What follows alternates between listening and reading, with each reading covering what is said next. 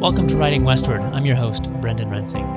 Today we speak with three authors, Ken Dewey, Dan O'Brien, and Larkin Powell, about their books Great Plains Weather, Great Plains Bison, and Great Plains Birds, all part of the University of Nebraska Press's series, Discover the Great Plains.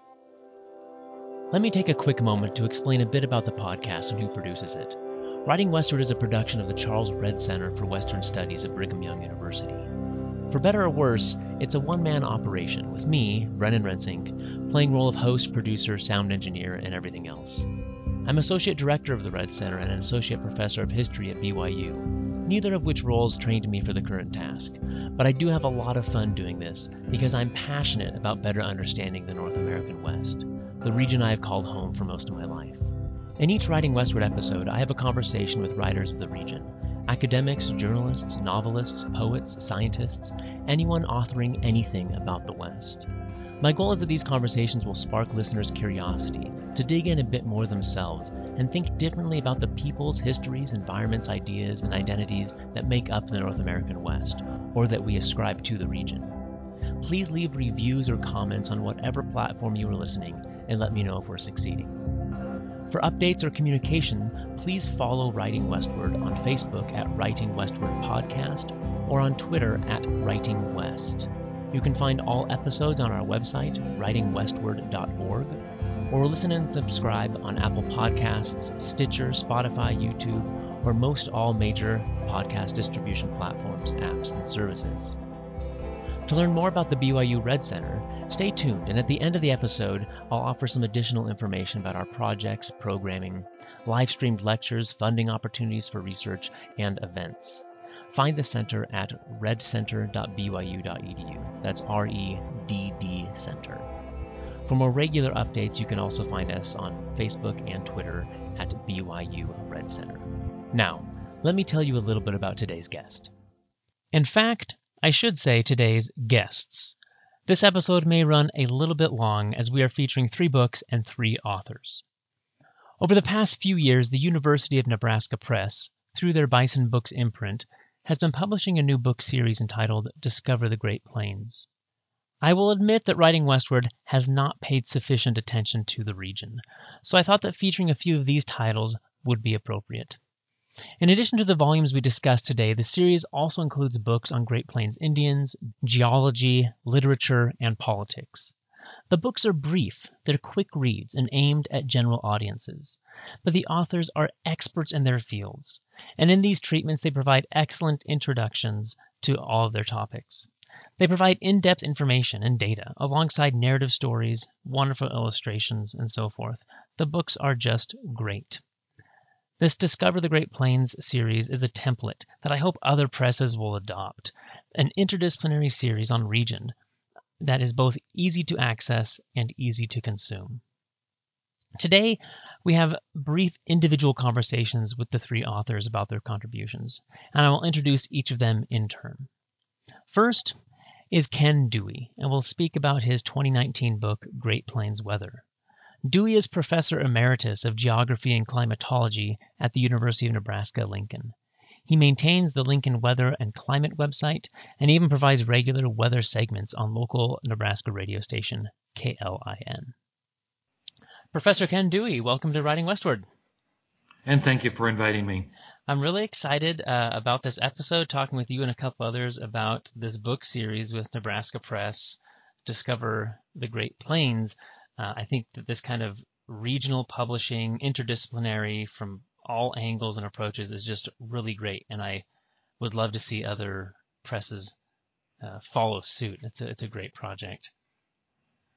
I did want to open, I just saw today on my Twitter feed, maybe I'll actually see if I can rotate my webcam around here. Listeners won't be able to see this, but someone just posted about this cold front that is about to slam down onto the western plains, and I looked up a few places in the Nebraska Panhandle, and it looks like temperatures are going to go from about 101 on Saturday down to the mid-20s by Tuesday night.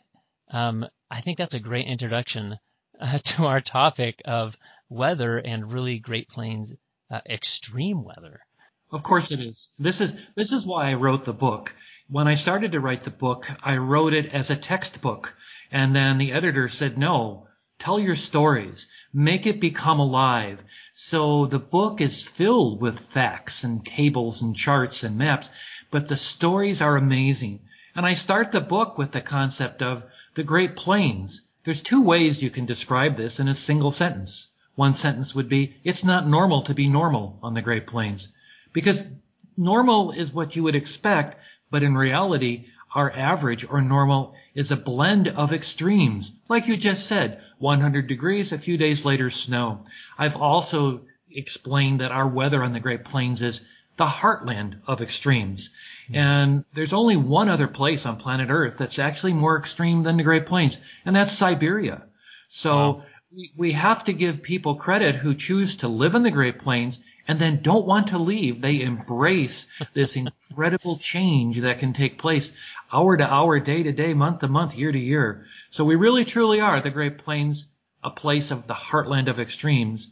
And when I wrote the book, it was an opportunity for me to tell my stories of what I've seen on the Great Plains, and then to tell the stories of others that are hidden in the history of the Great Plains of incredible weather and climate events that have taken place. Some we know, and some many people don't know.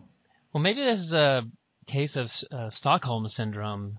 People on the Great Plains have become so abused by this hard weather, they just come eventually to embrace it and to make it part of their core identity, perhaps.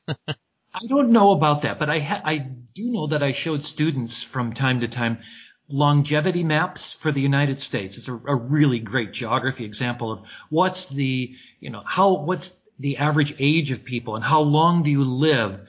And actually the place to be is the Great Plains. This is where we have the most number per capita of people above 90 years old and above 100 years old. And then I looked at the students and I said, you want to know what the number one reason that finally people die out in the Great Plains? And they said, they're just exhausted from all the extreme weather and climate that happens. But yes, maybe it's because we're beaten into submission and we just expect this. On my social media the last couple of days, I saw phrases like, well, what do you expect? This is September in the Great Plains. This is September in Nebraska. So we live the longest out here on the Great Plains. Maybe a little bit of, we need this to keep us, I guess, mentally active because we're constantly paying attention. What if we lived in a horribly boring place like Hawaii where you wake up one morning and you go, it's just the same old, I'm done. I'm checking out of here. But in the Great Plains, I wonder what this winter's going to be like. And I tell you, other than sports on the Great Plains, people talk about weather, not only the current weather, but it's legends of things that have happened in the past. And if I put something on my social media, they'll say, I remember my dad telling me about that. I remember my grandmother telling me about that. So people do love the fact that they endure these extremes and they almost take it with a badge of honor. Very much so. When we moved there, my wife was from Phoenix, and she now wears her 9 years of surviving Nebraska winters as a badge of honor. And when people here in Utah complain about, oh, it's so cold, she says, no. These Utah winters are quite balmy and mild compared to what we lived through. I wanted to go back to 1974. You share this great story about when you first went to the University of Nebraska-Lincoln, and your Aunt Barbara, you write, says, and I'll quote you here as you were paraphrasing her. She said, "Are you sure you want to go to Nebraska? Don't they have blizzards, tornadoes, heat waves, tornadoes, dust bowls, cold waves, and tornadoes there?" To which you responded, "Yes, that's exactly why I'm going." This is the first chapter in the book is called The Road to Nebraska. And it exactly highlights why, as a little kid, I loved weather in Chicago. That's why I saw my first tornado at 10 years old.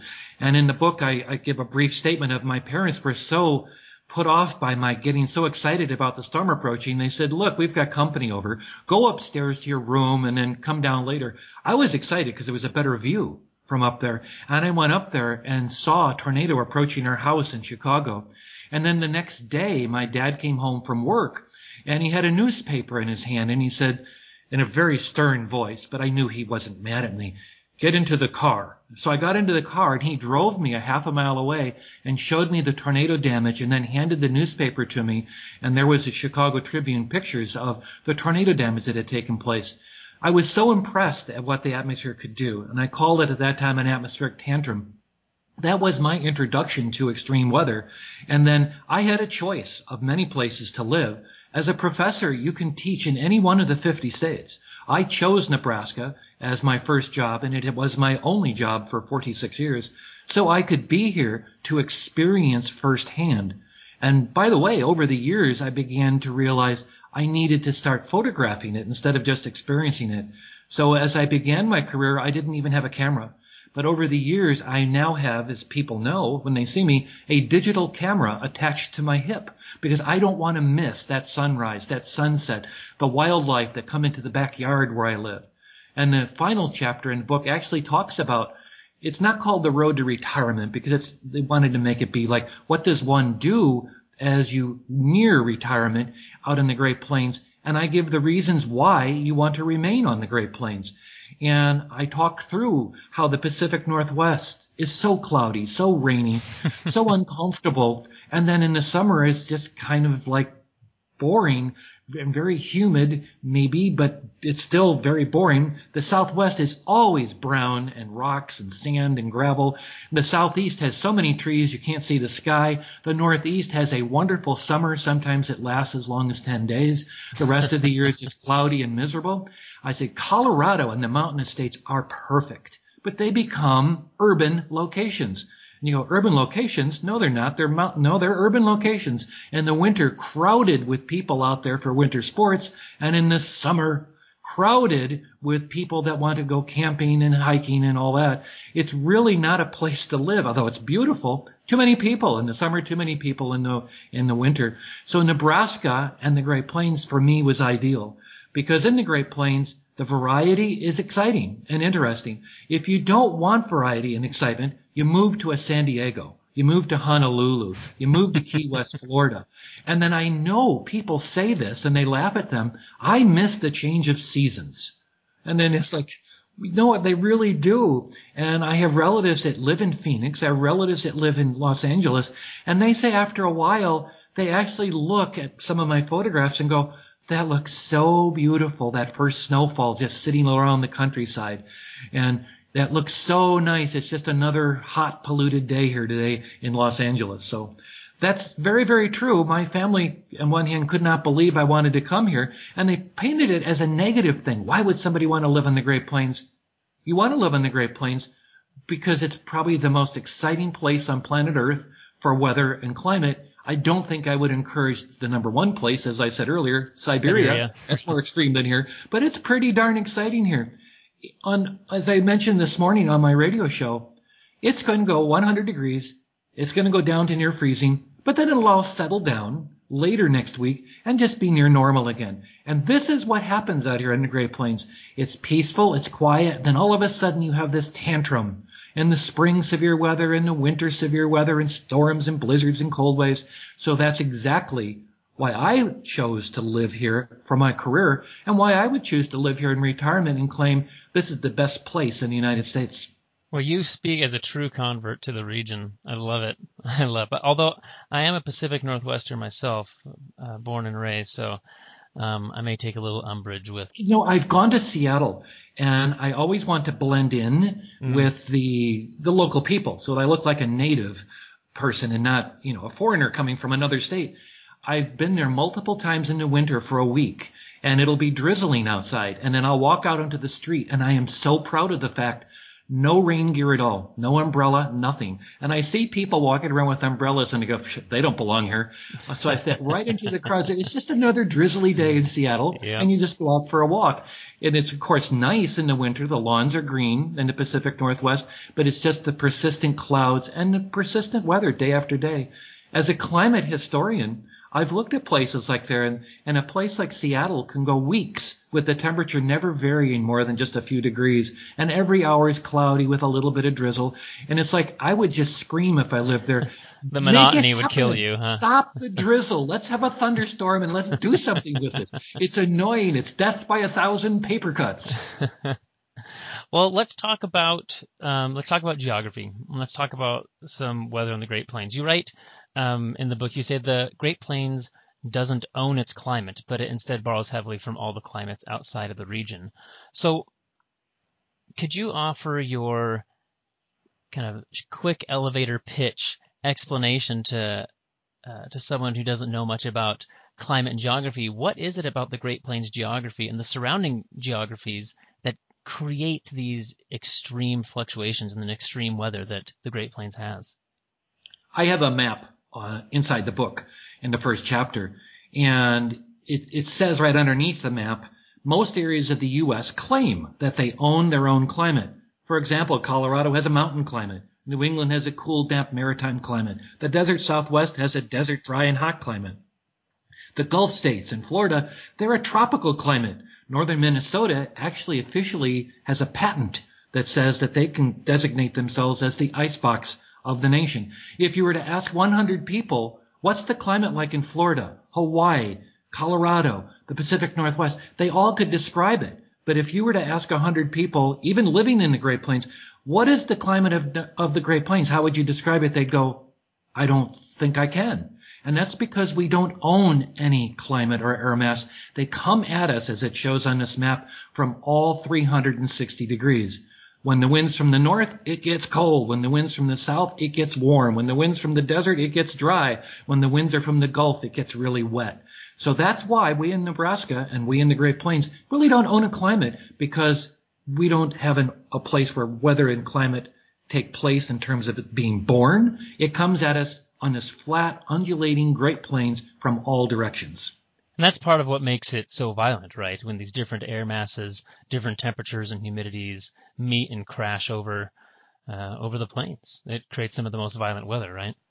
Right, and you're impressed by the dramatic change that's going to take place in just the next few days. As we looked at the map in Nebraska, there are examples in the book that I describe where the temperature changes almost 100 degrees. No, not 100 down into the 30s and 40s, 100 degrees from the 70s to 30 below zero in the middle of winter. Can you imagine that? I have a story in there of how people in the early 1900s in Kansas were living in this house that had no air conditioning, no TV, no radio, no way of knowing what was going on. It was spring. The temperature was in the lower to mid 80s. Now, we have data that go way back then, so I know that's real. And as they fell asleep that evening, undoubtedly with windows open to let in some of the cool night air, by 10 o'clock it was snowing inside the windows. As the people woke up, they must have said, is this a dream or is this real? As the temperature dropped from the 80s down to near zero by the next morning with about a foot of snow. These dramatic changes must have been shocking to the Europeans who came and settled the Great Plains. And it's an example of some of these dramatic changes that can take place because, as you said, you just have to clash. You get rid of all the warm air, here comes all the cold air.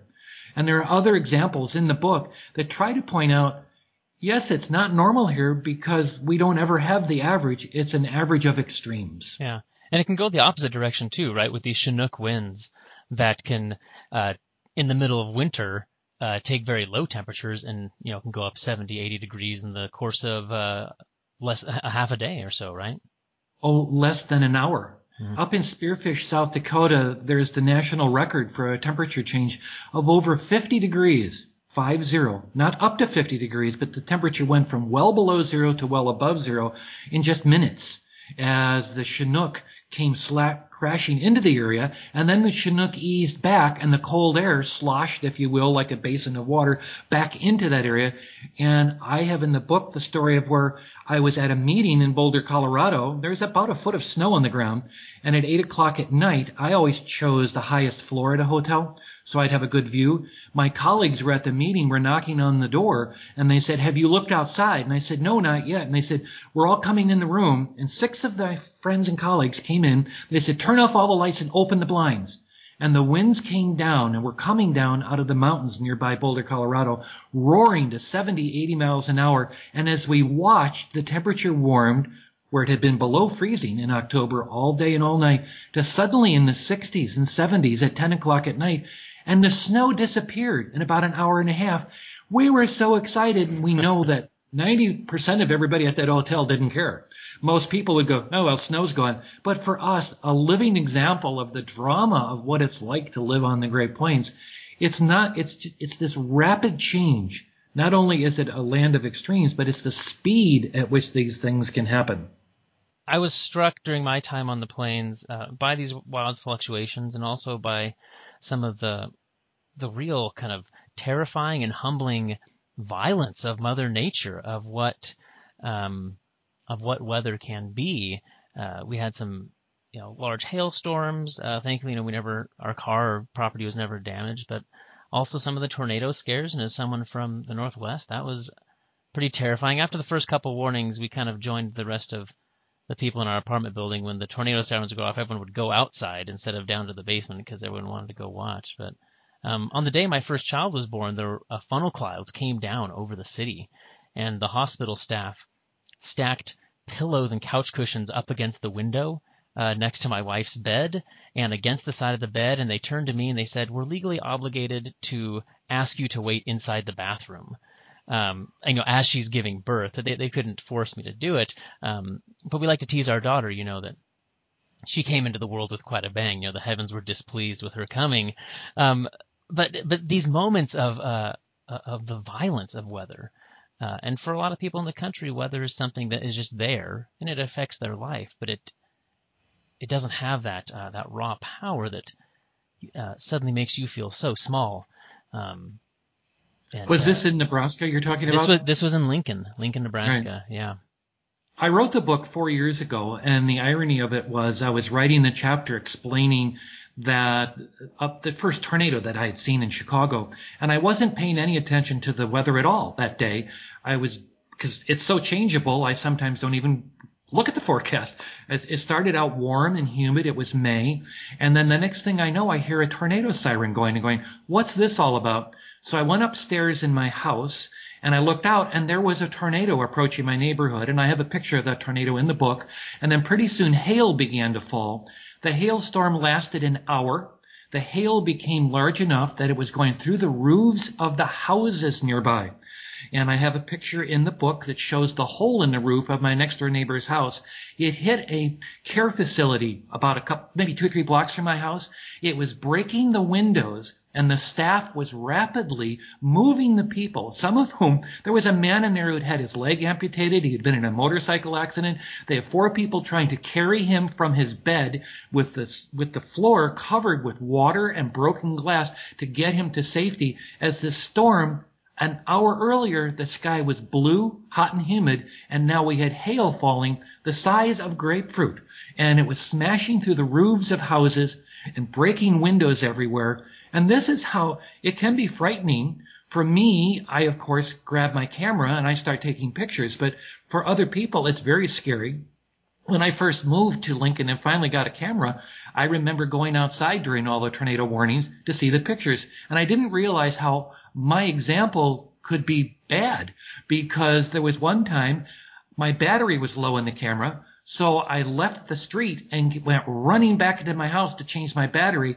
My neighbors told me that when they saw me running into the house, they all knew it was real and they went for cover. They didn't know that I was back out in 2 minutes with fresh batteries in my camera. I wasn't running for cover. I was just getting some more batteries. So what you described as how dramatic it was for your daughter when she was born, when our youngest daughter was born in 1976, we had a violent thunderstorm at about 5 a.m, and she was born at about 6. And the day before, we had had snow on the ground, and now we had thunderstorms at 5 a.m. I remember running in and out of the room, and it was the beginning of when fathers could be in the birthing room. And I would run down the hallway, take a look at the storm that was coming, all excited. I'd run back to the room, all excited to see the birth. And then finally, the nurse was agitated and said, "Are you going to be here for the birth? This is not a scheduled performance." And my wife turned to her and said, just let him be. Because it was an exciting moment. Here's the birth of my first daughter. At the same moment, there is a violent February thunderstorm going on with snow on the ground outside, and my attention was split between the two events. One thing I appreciate about your book is that you do frame a lot of this in stories, right, and in narratives. And which is how I think most people will be able to connect with the topic of thinking about weather. And one of the things that struck me again about kind of this violent weather is, we have these stories, from the 19th century, and weather is weather and it comes and it goes, but some of these really violent events, you can start to see why people describe them as acts of God because, yes, out of nowhere, there's this huge thunderstorm in February, or there's grapefruit-sized hail when it was blue and sunny a few minutes earlier. It does seem to come out of nowhere if you're not a scientist who understands the dynamics of what's going on. So do you think that modern forecasting and modeling does allow us to predict these things a lot better, to predict where and when tornadoes may occur, when there may be hailstorms? How do you think that changes Great Plains residents' relationship with the natural world and with weather? The fact that we are able to kind of scientifically predict and make things perhaps a little bit less scary. Well, I talk about being a storm chaser and how I started out really just being a storm photographer. But over the years of being a storm chaser, I would leave in the morning and go out and do some photography. Now, many years later, in our car, we have live radar on the dashboard of my car. And we have live radar on our iPads and our phones, and we know where all the storms are. The technology keeps us much more alert on what's going on. And in many ways, I think people are very distracted, and sometimes they don't pay any attention to this. I abhor the statement that I hear in the media. We had no idea this hurricane was coming. Well, you have no idea because you just weren't paying any attention. I had that my whole life. I'd have students go, I had no idea this was going to be on the test. Well, you should have been paying attention. Let me give you an example of what you're talking about, of how life has changed. Imagine the Mormon Trail and imagine the people walking across the Great Plains. Only a few people were actually in the wagons. I have a story in there that comes out of the diaries that were in the State Historical Society. And one wagon train was about an hour behind another wagon train. And as they approached Fort Kearny, they noticed that there were some animals and they were laying on their side and they were dead. And they're going, wonder what happened. And then they get closer and closer to the fort. And the comment that they made is, we saw men walking about and they had claws around their head, clothing, in other words, pieces of clothing around their head, and they had blood, but there were no piercings. And they don't mean piercings like, people would get today, a nose ring. They meant they didn't have any Native Americans or Indians that had attacked them. So they didn't have piercings for their bleeding. What had happened? And as they approached then the camp, they noticed that the wagons, they were shredded. And they then heard about these big balls of ice that had fallen from the sky.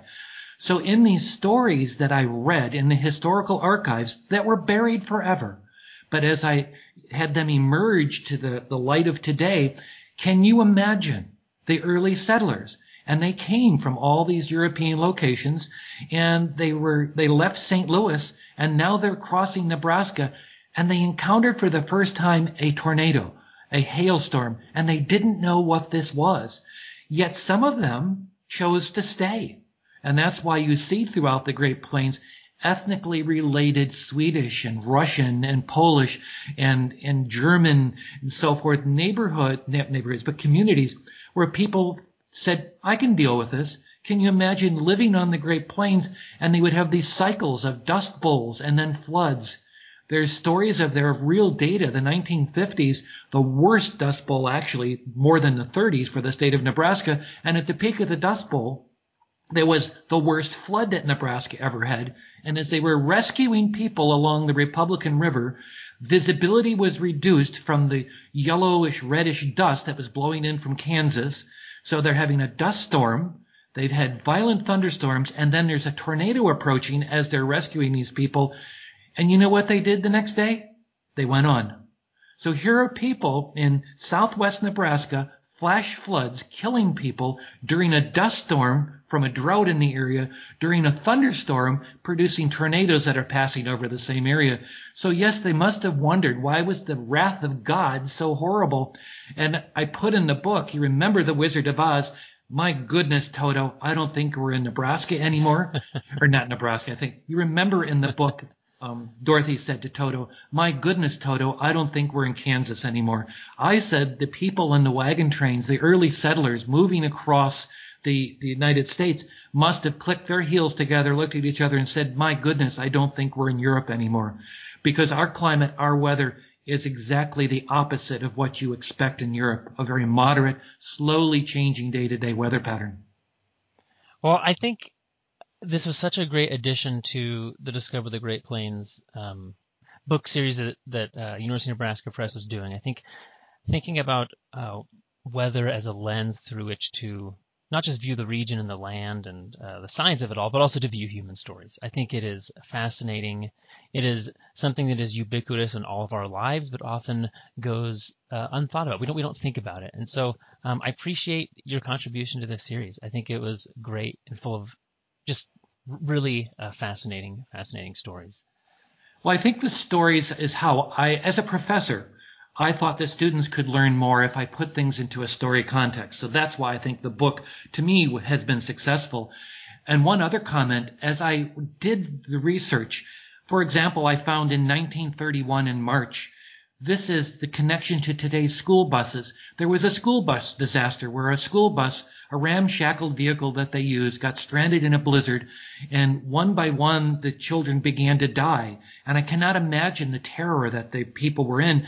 When they were eventually rescued, about half the kids died, half of them lived. They were invited to Washington, D.C., where, believe it or not, Congress and Senate 100% agreed we need to do something about this, and they then created the National School Bus Standards. So a violent blizzard, unexpected out here in the Great Plains in the 1930s, is why you see school buses going down the road and they're yellow.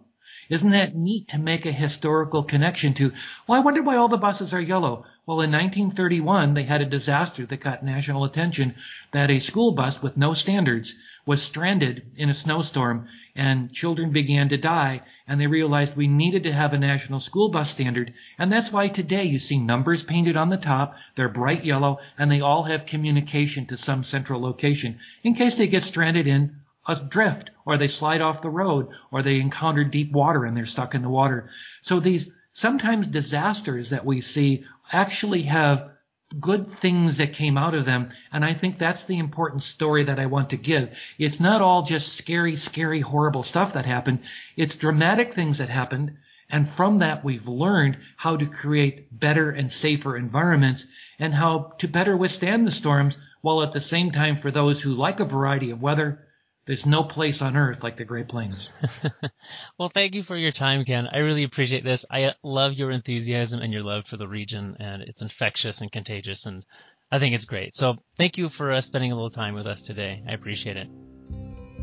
Next, a conversation with ecologist, author, and rancher Dan O'Brien about his 2017 book in the series, Great Plains Bison. O'Brien has had a varied career as a wildlife biologist, novelist, essayist, educator, and now rancher. He runs the Wild Idea Buffalo Company, raising buffalo in South Dakota with an eye towards preserving and restoring Great Plains grasslands. Dan O'Brien, thank you for joining us today on Riding Westward. It's a pleasure to be here, Brendan. I look forward to getting to talk to you. I am very excited about the University of Nebraska Press's Discover the Great Plains series. When I saw those first coming out, I thought it was such a great idea to have these regionally focused series. And I mean, the first one I saw was David Wishart's Great Plains Indians, and I'm friends with David, and I was excited to see that. But then as they started coming out, I noticed, they're doing stuff from all kinds of different disciplines and approaches, and I just think it's such a great project. Yeah, and I agree with you 100%. I think it was a great idea. They got some good people to do it, starting with David, who also a friend of mine. But I just want to say that working with University of Nebraska Press, I've been at this a long time, and they're just about as easy to work with and as bright as anybody I've ever worked with in New York. It's a great outfit. Yep. They have a manuscript of mine right now, just waiting to get the reader reports back. So I've been a long time fan, and I did my graduate work in Lincoln, so I've known people there at the press for a while. They put out great stuff, and this is on the Bison Books imprint, which puts out a lot of great stuff, especially kind of for like general readership. Yeah. I thought maybe we could start with terminology. The species we're talking about is the American bison, but as most people know, most people say buffalo. Can you explain to us kind of the history behind this misnomer, or how this situation came to be? Well, as near as I can track it down, when Europeans came over here, they misnamed a lot of things, like Indians, Yep. buffalo, and I think that this was all new to them, and so they just named them whatever they knew that was close. And of course, they knew Cape buffalo and water buffalo and that kind of stuff. So it is definitely a misnomer. It should be bison. We around this ranch and our business call them buffalo because that's what our neighbors, the Lakota, call them. You very, very seldom hear an Indian, Native American, call a bison a bison. It's always buffalo. Always buffalo. And where is your ranch located?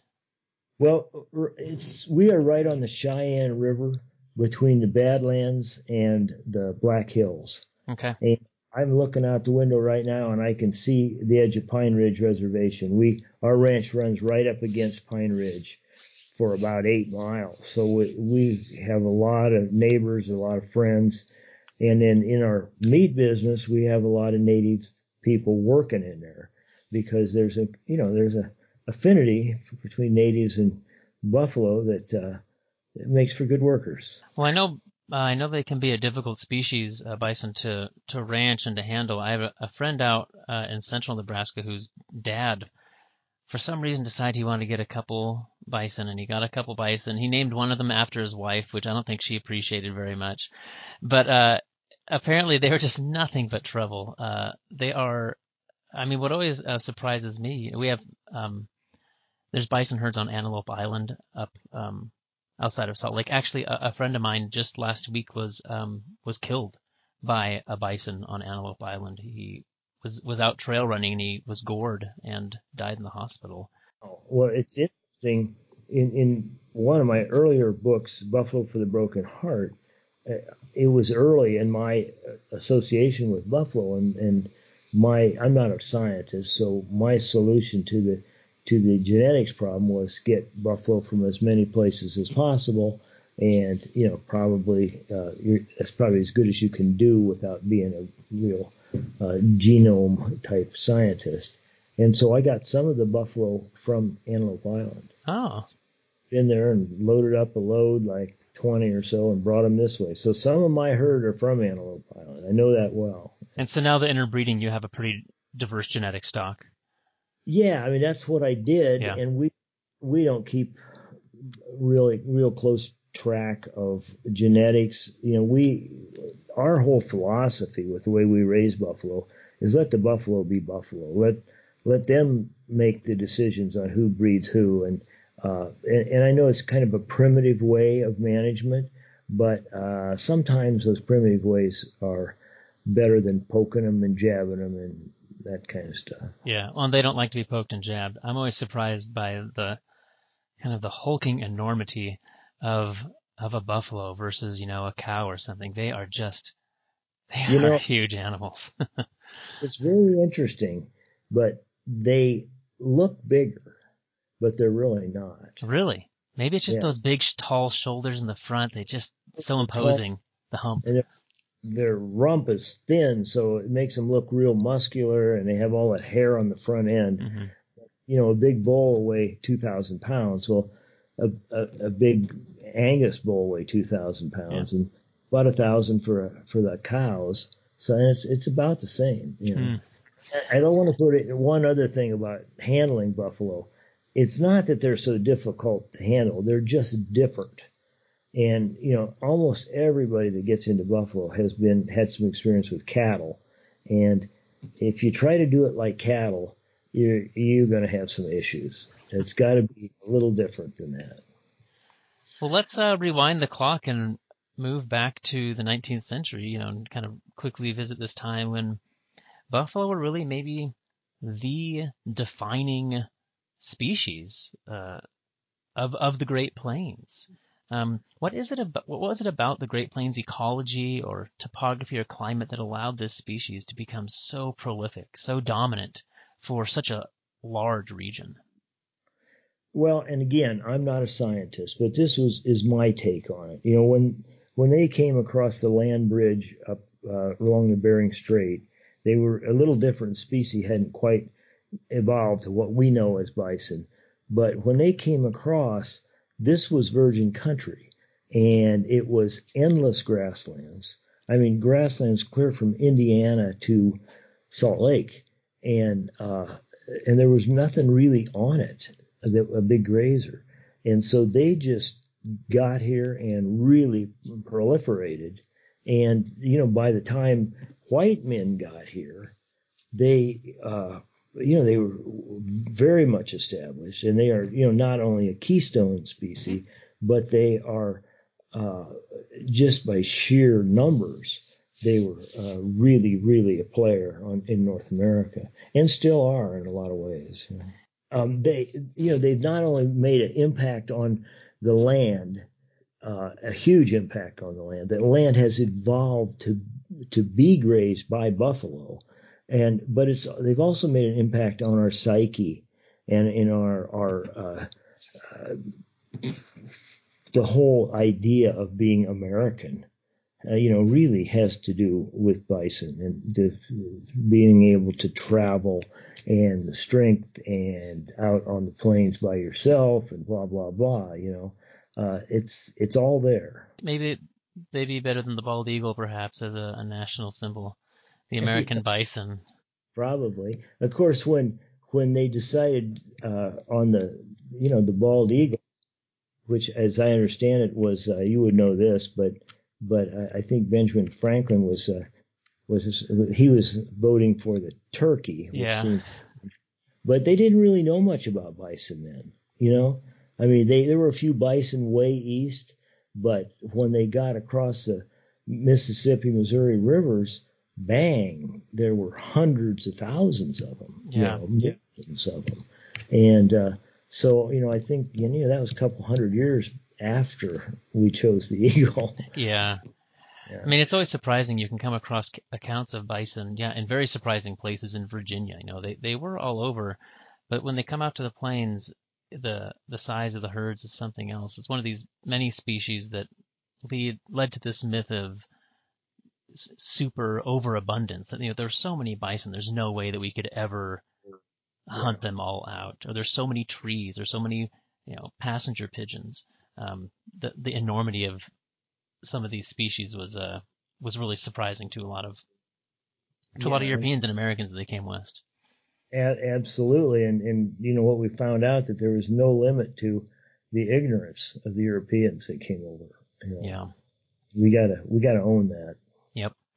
You write about the day January 1st, 1862, which was an important historical moment. I want to just quote here really quick from what you write, because it's the day that the Homestead Act of 1862 is passed, and also emancipation. You write, on the same day that 3 million black men and women gained their freedom, perhaps 30 million buffalo lost theirs. In the next 48 years, 80 million acres would be transformed from one functioning, sustainable ecosystem to thousands of nonsensical political units operated by men with little experience in land management and almost no real knowledge of the Great Plains. It really is striking, the political transformation that plays out over the plains, and then the effect that has on ecology, on wildlife. This enormous ecosystem then being divided up, for yeoman farmers. It's that date and that story that you just told, which is in that book, but it's huge to me because I'm an ecologist, and when you step out on the Great Plains, like right outside my door, there's grass and there's the aura of buffalo. And that's what drove me to get into the buffalo business, was to make that aura a reality. And knowing full well, I'm not really a romantic about it. I don't think the buffalo are going to come back anytime soon. but we can do the best we can. And, we have on this ranch now, we have about 1,000 buffalo, and you get out there and it seems enormous, but it's just a pinhead compared to what it originally was. Yeah. And when you think about that, it's not just the buffalo, it's the grass, it's the birds, it's the other species, and it's the way they all work together, the hydrology. I mean, there's really a lot of things out there. I was on a podcast yesterday with the Audubon Society, and we started talking about grass and birds and different species of birds. And finally, I just had to call time out and say, guys, there's really only one thing here. It's all the same thing, and it's broken, And when, Lewis and Clark came out here, it wasn't broken yet, and it was one thing. Well, the numbers are really staggering, aren't they? We go from tens of millions of bison, and then you lay it out in chapters as successive waves of how their numbers are reduced, with commercial hide hunters in the 1860s and 70s on the southern plains. The next decade that moves up to the northern plains and is very much paired with the strategies to subdue Native Americans by reducing bison herds. We have some of these pictures of, these mountain pyramids of bison skulls, and some of the tales that come out of people just hanging out of trains, shooting as many as they could. The wholesale slaughter of it's pretty shocking. But at the nadir, we get down to just a few hundred, don't we? Yeah, and that number is pretty soft. I mean, nobody was really studying them, which is a remarkable thing that they were almost gone. Probably the guess is down to about 400 individuals from, maybe 30 million or something like that. And we're talking about, I don't know, 20 years. And that's a miraculous feat. I mean, that's a lot of pounds of buffalo and fur and hides and tough winters and all kinds of the history of the Great Plains is wrapped up in those 20 years, because that, everything that was here was changed. And a lot of it was not done with much grace. Yeah. I mean, that's what makes it kind of hard to try to tease apart the impact that the removal of buffalo had on these ecosystems. It's hard to understand that, because simultaneously there were so many other factors in play, right? With farming, irrigation, railroads, there's so many things that happened at the same time. Exactly. And often when you dig into it, and you know this better than I do, they're connected.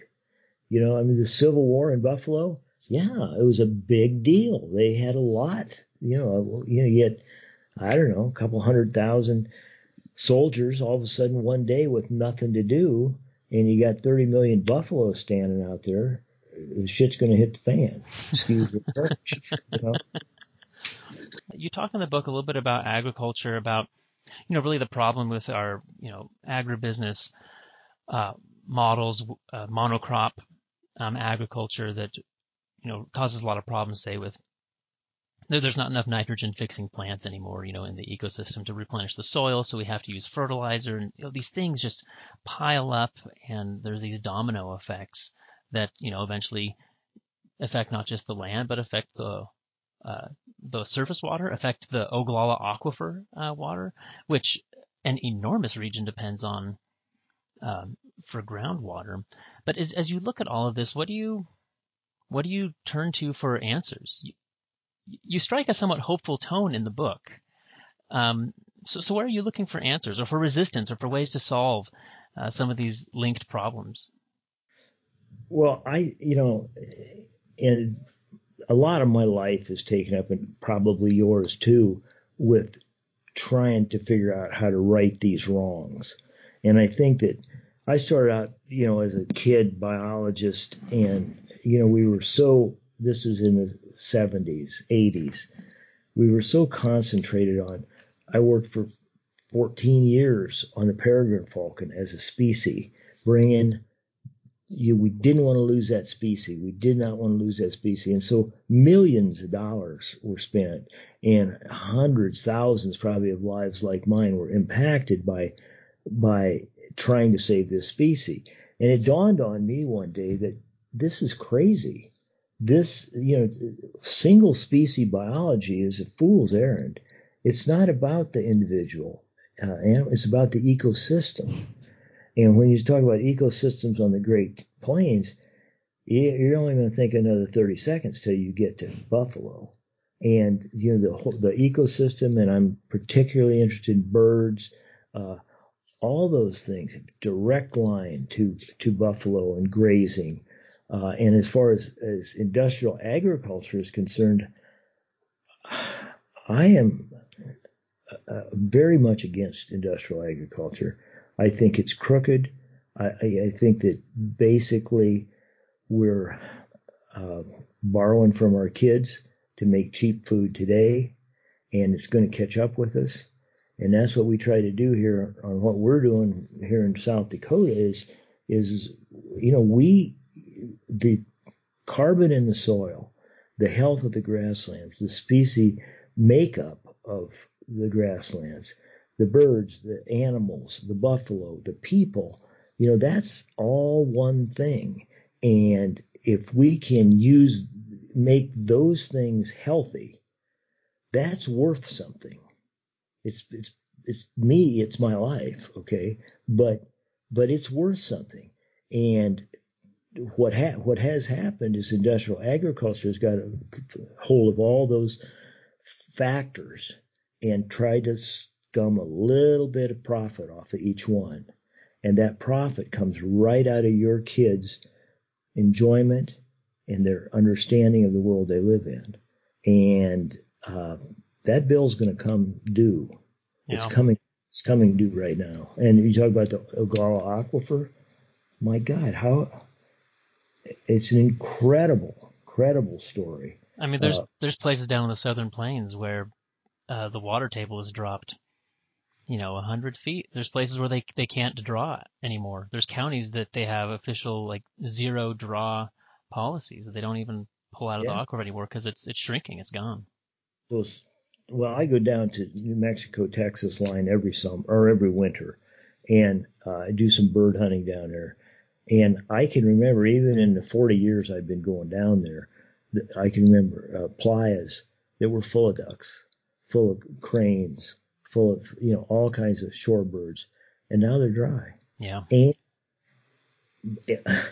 hell, they're plowing them and growing cotton in them, which we don't need.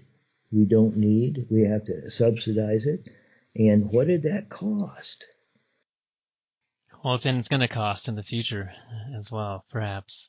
Well, that's why I appreciate about your book is you tell this history of bison and the history of the region through these stories of bison, but this ecological perspective of bison alone aren't the answer. Peregrine falcons alone aren't the answer. But bison are a species through which that we can use as a lens through which to view how these regions and ecosystems used to work, how they work now, how they don't work now, and then especially the impacts and the connections that this species in particular has with people and the stories and relationships that people have with it. And for a region like the Great Plains, bison, it's just such an iconic species. I think it's good for us to pause and to think about them alongside the many, many other environmental issues that the Great Plains are having to think about right now. Well, and bison really, they're a metaphor for the Great Plains. It's all there in that story, and it's an amazing story. There's a new book and I'm sure it's out, but anyway, I was asked to blurb it, and it's called Nature's Mirror, and it's about taxidermy. And you think taxidermy? Who cares? But anyway. I recommend the book. But it talks a lot. There's a whole chapter about buffalo and Hornaday's really his efforts to preserve them in some way. And it looked like for a long time they were going to be preserved only as stuffed species. Interesting. I just pulled this up by Mary Ann Andre, Nature's Mirror, How Taxidermists Shaped America's Natural History Museums and Saved Endangered Species. Oh, interesting. Read it, man. I tell you, it was kind of, I don't know, blurb this book around. But, well, I'm always looking for new books to go pick up. That's what this podcast is all about. So it's an excuse for me to read books. Dan, I appreciate you spending a few minutes with us to talk about this, and I'm excited to recommend this book and the whole series to people. I hope podcast listeners will pick them up and learn a little more about the Great Plains and to kind of think about how do you think about region in interdisciplinary ways. I think it's exciting stuff. Well, and thank you, Bren, for what you're doing and pushing these actually obscure books and obscure publishing places because it's very important, especially in this day of blockbuster novels and huge publishing houses. I mean, you're doing God's work, right? Well, it's my pleasure. Thanks so much, Dan. Okay, take care. Finally, we talk with Larkin Powell, professor of wildlife ecology at the University of Nebraska-Lincoln, about his 2019 book, Great Plains Birds. Powell's research ranges from quantitative methods for determining wildlife demographics, wildlife and ecology policy and decision-making, the environmental histories of the Great Plains, and even poetry. Professor Larkin Powell, welcome to Writing Westward. It's great to be here with you today. I appreciate you taking some time out of your early semester schedule to talk with us a little bit about your book and to talk about birds and the Great Plains. No, this is always fun, and I really enjoy it. I mentioned earlier to you that I lived in Nebraska for quite a few years, and you open your book talking about, as a young college student, witnessing the sandhill crane migration out by Kearney, Nebraska. I lived there for a couple years, and we caught them coming back to roost in the evening once, but we had kids in tow in their pajamas, and we couldn't stay long, but it was quite a sight. But this is how you open the book, and you say that seeing the sandhill cranes lift up off that river is what really got you hooked and really steered the remainder of your life and career. Can you describe the scene and what was so captivating to you? Sure, and to set it up, I was actually at the time I thought I wanted to be a veterinarian, so I was in a pre-med biology program, and it was spring break and headed out to do something, and my parents kind of gently told me I wasn't going to do what my friends were doing, and my dad, in the book, I kind of make it sound like he kidnapped me to take me out to see the sandhill crane migration. And I think there had been an article in the Des Moines Register that they had read about this, pointing people that this would be a good trip. So we went in the morning, on a Audubon tour. And I think it was a fairly, at that point, kind of ramshackle blind that they had put together with some hay bales and things. This was way back in the day. And, maybe the start of ecotourism along the river, but, you're there and you can hear the birds chattering. In the dark, you file into this blind as a group, they're hushing you and the guides are telling you to be quiet. And so we don't spook the birds. But sandhill cranes are very noisy birds. Yeah, they're just, and they talk. Yeah. They're just all the time chattering to each other as they stand in the river, and they've been in that river to protect themselves from predators during the night, and kind of in knee-high water, and they're going to take off at some point here when the sun comes up, and as the sky starts to get a little light and you can start to see the birds that are making this sound out on the river. And that's the point that you start to use more senses than just your ears. And you can start to make out things. And then as the sun just keeps getting higher and higher, even when they come back to the river, and when they leave the river, it's kind of the same thing. There's always one brave first bird, right, that decides, okay, it's time. And then as soon as that one either lands in the evening or takes off in the morning, the rest of them start to follow. And it's just like kind of opening a funnel. And they start to go up in the sky, and they don't just fly straight away. They kind of wheel around over your head, and they give you, from a tourism perspective, it's great because you get several minutes with these birds, and some of them stay around for 15 or 20 minutes more. So it's quite, all those birds that were down on the river then suddenly are now up in the volume of air above your head. And it is the sound and the sight. It really is an amazing spectacle to see. What really shocked me was just the biomass, just the amount of, Right. and again, words and maybe even pictures don't really describe what you witness, but there's just so many birds. Now, I saw it coming in, and they kind of rise up out of the fields and then come, back to the river. But I would assume in the morning it's a little more striking because you can't quite see what's out there. Then suddenly this revelation, and they lift up, and just so much, so many birds in the air. It makes me think of those old accounts we have from centuries ago of passenger pigeons, where Right. they say that a single flock would fly overhead, and it would take hours and hours for these single flocks to go over. We don't quite have those sites anymore. Yeah, I think but there are maybe two dynamics that create that large number of birds. The first of all is that the river habitat has it's changed, and there's less open sandbars that they need to stand on, and so maybe the birds are concentrated into these areas that are managed for them. But then also sandhill cranes are one of the success stories, or they're a bird that has responded well to corn being planted on these former prairie lands because it's a form of nutrition for them, and they've done well, and so their population numbers have edged up over time, and so there's more birds there than when I was out there as a kid, and they're in a smaller space, and so it really does result in this large group of birds over your head. Yeah, so maybe the spectacle's actually gotten better. Yeah. You write in the book, you write because kind of speaking of these moments that you find out there on the Great Plains, and for you specifically with birds, you write, as you explore the Great Plains, I invite you to plan for moments like this. Discover sacred places away from the bustle of humanity. Feel the power of nature under a flock of whirling snow geese, or allow a western meadowlark to serenade you on a sunny prairie slope. The Great Plains is a wonderful place to find surprises to call your own.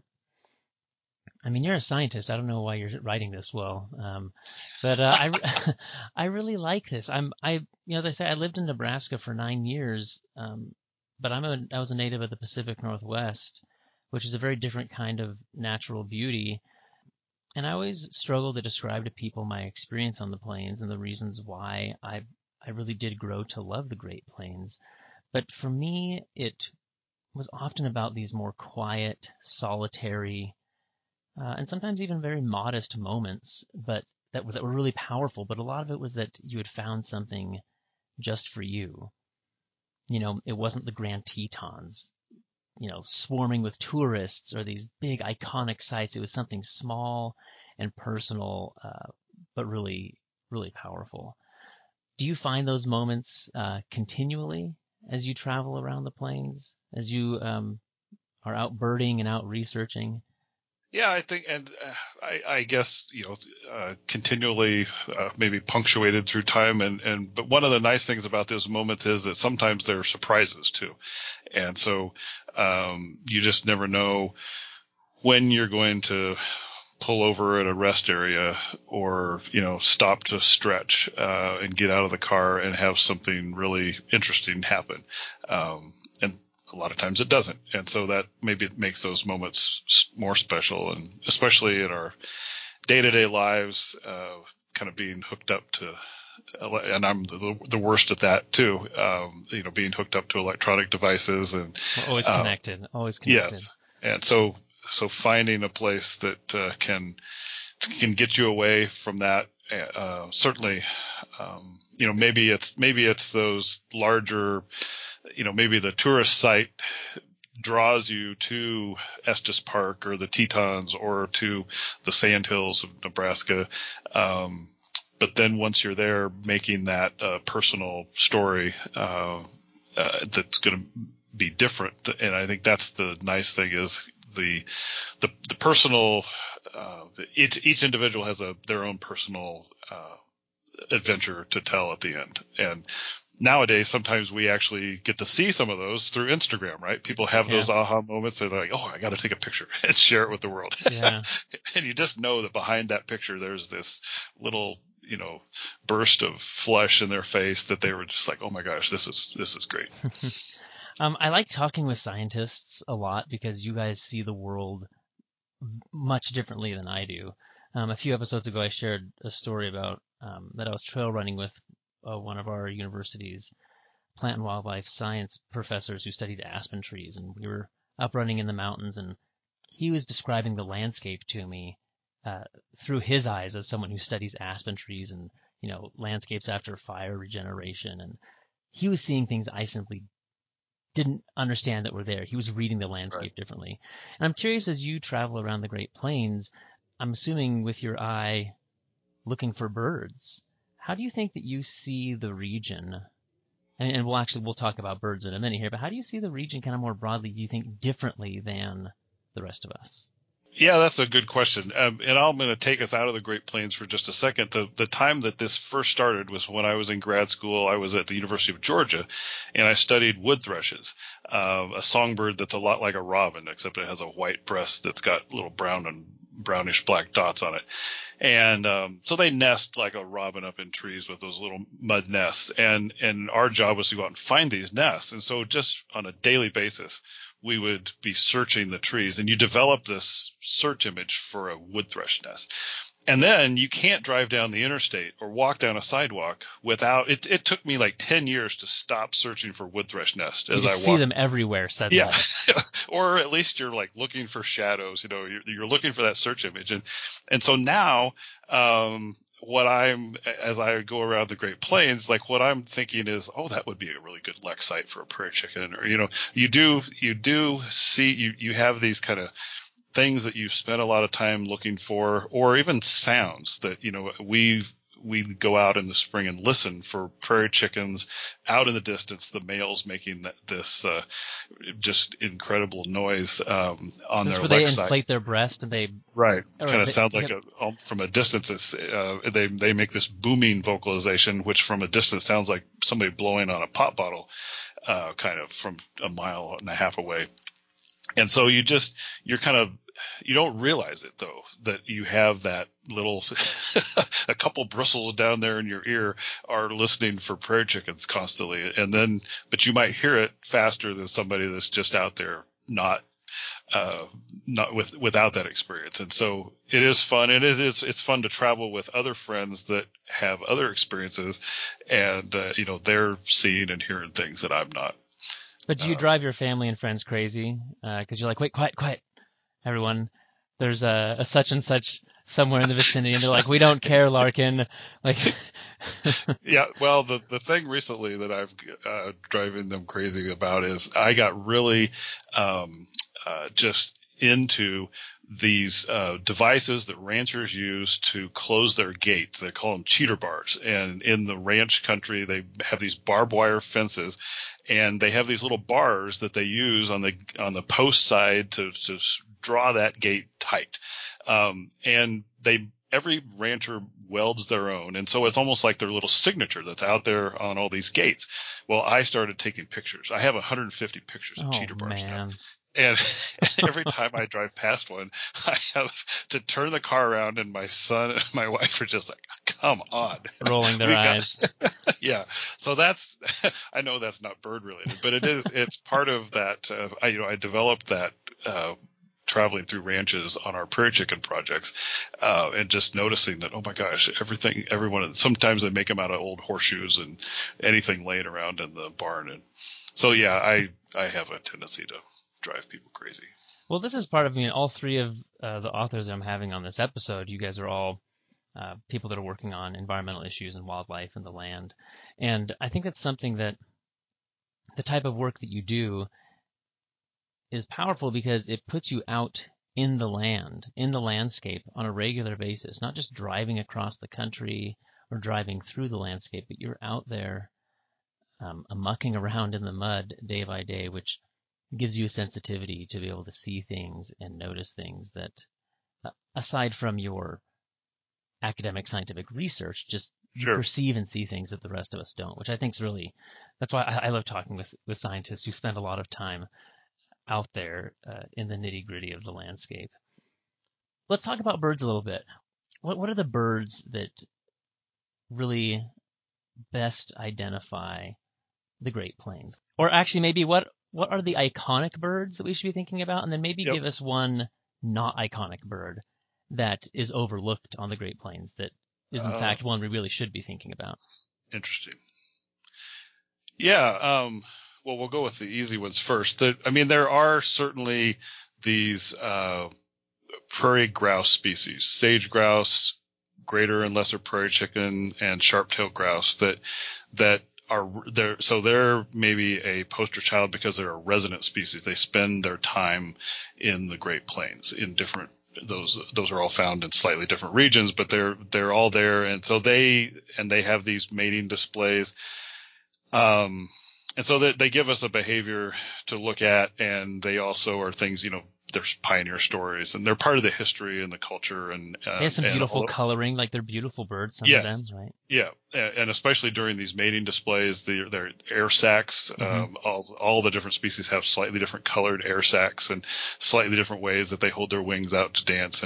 And you can go back even to Native American legends, and they were obviously a food species for that, for their culture, and so just a deep appreciation for those birds on the plain. But do they kind of fall into this like charismatic megafauna category because they're beautiful to look at, they're iconic, they have weird behaviors, so they really stand out, and everyone thinks, oh yeah, prairie chickens, right? Sage grouse. Exactly. And they're a target today for ecotourism, and they're in some places that many of those species can also be hunted. So they're appreciated by different people for different reasons, but they're out there, and they're a destination for people in many cases. But the Great Plains, I think we spend a lot of time in the book thinking about migration, and so these waterfowl, whether it's ducks, mallard ducks, northern pintail, the snow geese, the Canada geese, the swans, all of these waterfowl that migrate. We talked about the sandhill cranes earlier, so the whooping crane as an endangered bird in that case. They're birds that we're known as this flyway, this very unique flyway where birds are kind of skipping from our east-west rivers that cross the Great Plains. And so migration is a really cool. Any migratory bird, I guess we could put in as and there are national wildlife refuges and other hot spots like the Platte River are places that you can just go see concentrations. And so I guess if you really want to be blown away, there's the behavior of the prairie chickens and the other grouse species, and then there's this just kind of big clouds of birds that you see with the migratory birds. And I want to come back to the migratory birds. Yep. But is there a bird that you think is really important that doesn't get enough love? Yeah, so the one bird that I had a chance to work with this summer on some new projects to me, piping plovers and least terns. And so these are two birds of conservation concern that have nested along rivers, and I put these in the kind of the canary in the coal mine type category. They're birds that have used this interior part of the country for their breeding grounds. They're birds that most people just don't see. Both of them have white, gray, and black markings on them. They're small. What was the name of the tern? The least tern. And so it's a small tern, as its name implies. And they come and breed here, and then they leave and go south. The piping plover hangs out, for example, along beaches along the east coast, the Atlantic coast and the Gulf Coast. During this, so we get sightings of birds that are banded here in Nebraska down on those coasts, and they're a bird that needs bare sandbars, just like the sandhill cranes do in the migration time. But these birds need to nest on those bare sandbars, and so as river habitat changes, as we change, irrigation flows and things, these birds are kind of in the crosshairs as landscape changes occur. And so those are two species that, because they're on land but connected to water in terms of in the tern's case, eating fish out of nearby water areas, and the piping plover probes for invertebrates along the shoreline. They're tied to water, but they give us a message that maybe things aren't doing as well as they should be. And so, and they're also, from a birding perspective, they're fun to go look for, and they're cuter than all get out. But most people are not going to have them on their list of birds that they've seen. Yeah, I just looked up a picture. This piping plover is an adorable little bird. Yep. And so it's related to a killdeer that a lot of people have seen, a common bird. They're all in a plover group of birds, and so they're sometimes even found with some killdeer. Well, I think that's important to think that, especially when some of these underappreciated or species, be it birds or others that aren't thought about a lot, are actually the ones that really clue us into problems that we need to be thinking about, ecological issues. I was intrigued by this idea of migratory birds. Your book is in this series of Discover the Great Plains, and so it had me thinking about Great Plains region and identity and so forth. And I did find it somewhat paradoxical that some of the birds that we do think about when we think Great Plains are birds who actually have continental and some hemispheric ranges, that the Great Plains is but one stopover point for these birds that are going all the way up to the Arctic and back, these enormous ranges. Exactly. But for many of them, the Great Plains, these river estuaries and places that they stop over, are essential to their continental migratory patterns, correct? That's correct. Yep. So, and we can go back to, we've beat sandhill cranes to death here, but they're just they're a great bird in the storyline that they stop here along the Platte River in Nebraska partway through, and they also stop in Kansas and in other areas, as in South Dakota as they're going north, but they really tend to stop along in my state of Nebraska for 2 or 3 weeks, and they're basically getting their insurance policy while they're here in the state. They're fattening up. They're putting on a lot of literal fat on their bodies because they don't know what their breeding ground conditions when they get up into northern Canada. Some of them even lap into Siberia. The ground could be completely frozen when they get up there, and their food is inaccessible. There's no insects, it's hard to probe into that ground for anything. And so they're going to live on that fat for a couple of weeks if they find horrible conditions when they arrive. And so if they don't have that stopover site in the Great Plains, then that population is going to be in trouble. And the same thing happens with waterfowl as they're slowly making it up into the prairie pothole regions. If they don't have some of these more southerly places to stop, they're going to need food supply. And biologists actually, in places like the rainwater basins here in Nebraska, biologists literally estimate how many calories are in a wetland available for birds. That's how they manage the wetland, is how many calories are there for migratory birds. And so we, you and I may see, oh, that's a nice wetland, but a biologist who works out there looks at what food is there and how many calories. Yeah. So it's not to say that these migratory birds are not important to the Great Plains, but we definitely could make the argument that the Great Plains are so important to them. Exactly. And many of them do, waterfowl start to kind of fall out of that migratory cloud as they get up to the northern part of the Great Plains. They spend their winters in the southern part of the Great Plains. And so the Great Plains is certainly, but it's just they have many homes during the year, and not just one. I do remember I don't know if it was when I was out in Kearney or maybe it was the year right after I left, but I heard the story that birders were flying in from all over the country to go out to, Buffalo County because some European crane that is never seen in North America. So people have their little book of North American birds and they're trying to spot them all. Had apparently got mixed up with some sandhill cranes up in the Arctic, in Siberia, and then traveled down here with them. So people were coming from all over to see this, to check off the European crane in their North America book. Yep. No, yeah. I mean, how many of us have taken the wrong fork on an interstate and like in the middle of the night and 3 hours later, your wife says, "Where are we?" And you're completely there. And I'm guessing that something like that happened to that. This poor bird shows up, ends up in the wrong continent. Yeah.